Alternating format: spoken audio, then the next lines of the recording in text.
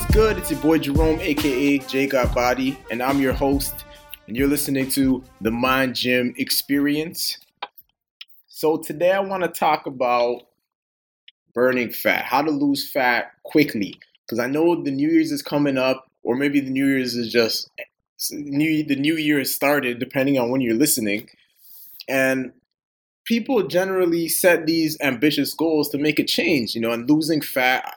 I always tell people, I'm more impressed by the transformations of people who manage to lose fat than people that go from being skinny and building muscle. Now, mainly it's because of the fact that it's not for just, necessarily looking better. When you have excess body fat, you're at risk for diabetes, high cholesterol, high blood pressure, things that can kill you, these diseases that are not anything to mess around with. And the reason why we get them is because when we're eating so much that our body starts to store that extra energy from the foods as fat, we get inflamed, right? Our body starts producing a lot of inflammation, and that's what actually leads to these problems. So fortunately enough, you're listening to this, so you're going to find out 3 things that you can do this year to burn fat for life and keep it off. You don't want to lose it, and then a month later you start going to Mandarin or an all-you-can-eat buffet, and then you just gain it back. You want this to be a seamless transition where you're just done being overweight. So I'm gonna give you these tips so it's not a goal that you just set for yourself and you don't even know. I know I'm rambling right now, but you don't want to set a goal for yourself where, you just say, okay, I want to lose weight, but you don't have a roadmap. Would you go to Miami without a roadmap, just take some lefts and rights and then end up in Palm Beach? Probably not, right? You're going to GPS it. So I'm going to give you the GPS roadmap to lose that fat. So step 1, you need to create a calorie deficit.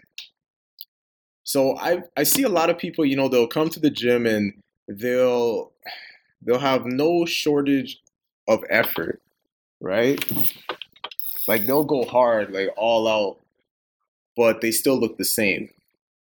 And then I'll see some people who, they'll come to the gym sporadically to try to lose weight, and they'll make a crazy transformation. And that's because of the diet, right? They're actually eating the amount of calories they need to eat. Now, yeah, there might be anomalies, people that, they'll lose maybe like 7 to 10 pounds, not really knowing what they did, but it happens anyways. That means they were doing the right things, but it was through unconscious competence, meaning that they didn't know what they were doing, but they were doing the right things, the competent things.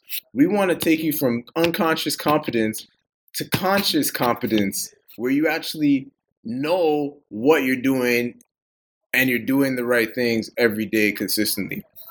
So number 1 is create a calorie deficit, burning more calories than you consume in a day. The best way to do that is to take your weight in pounds and multiply that by 10. So the baseline answer, so if you're 150, then you should be having 1,500 calories. If you're 170, 1,700, 130, 1,300. You get the point, right? So again, if you're 300 pounds, obviously your weight in pounds times 10 would be 3,000 calories. That will not help you lose weight. I repeat, you will not lose weight eating 3,000 calories. So what you can do, you can change it to make sense for you and your goals. So 10 is a good baseline to start. Maybe if your starting weight is a lot heavier, you can start from your weight in pounds times 9 or times 8, times 7, and keep, decreasing the calories until you find that sweet spot that'll help you lose weight. Now, step number 2, what you can do is a 24-hour fast once a week. So for 6 days, you eat normal, cut your calories down. And then one day you go on a fast for 24 hours. So you just focus on drinking water to suppress your appetite and flushing out excess water weight. A lot of people, they don't realize they store a lot of water. So if you have a day literally dedicated to flushing that out, that's going to give you an extra edge in terms of your fat burning progress, right? It'll happen a lot faster. And, a lot of times people quit on their New Year's resolutions because of the fact that they're not seeing that consistent progress. So we want to do everything we can possible to get that edge so you're seeing progress on a consistent basis. All right, so the final step, the final thing you can do to burn fat, believe it or not, is eat burgers and french fries and ice cream and cakes and cookies and candies and everything that would not be in your typical fat loss diet once a week. Okay, now I know you're probably thinking, Jerome, I thought you were trying to help me. Now I feel like you're trying to kill me or, set me back. No. That's not the case here. When I say eat like that, it's because oftentimes what happens is people will eat, lower calories over a period of time, and then their progress just stalls. They hit a plateau. It's just like back in the hunter-gatherer days, we would have somebody from the tribe get food, and then we would all feast. But back in those days, there were no fridges. We didn't have access. There was no McDonald's. There was no drive-thrus. There was nothing, none of that, right? So we didn't know when we'd get our next meal. So our bodies would generally hold on to our body fat for a time of famine. So we'd be using that fat pretty much so that we can survive the famine.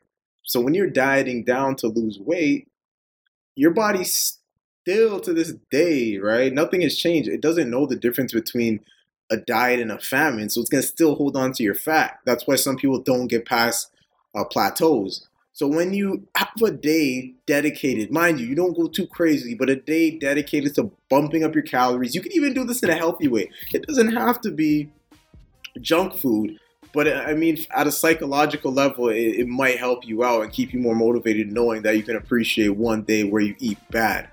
So doing that is going to trick your body essentially into thinking, oh, I'm not starving, so let me continue to burn fat. So when you get into that deficit again the following day, you're still going to keep burning fat. So it's more of a linear progression. You might put on a few pounds of water weight, but I guarantee you by the end of that week, you're going to be 2-3 pounds down. All right.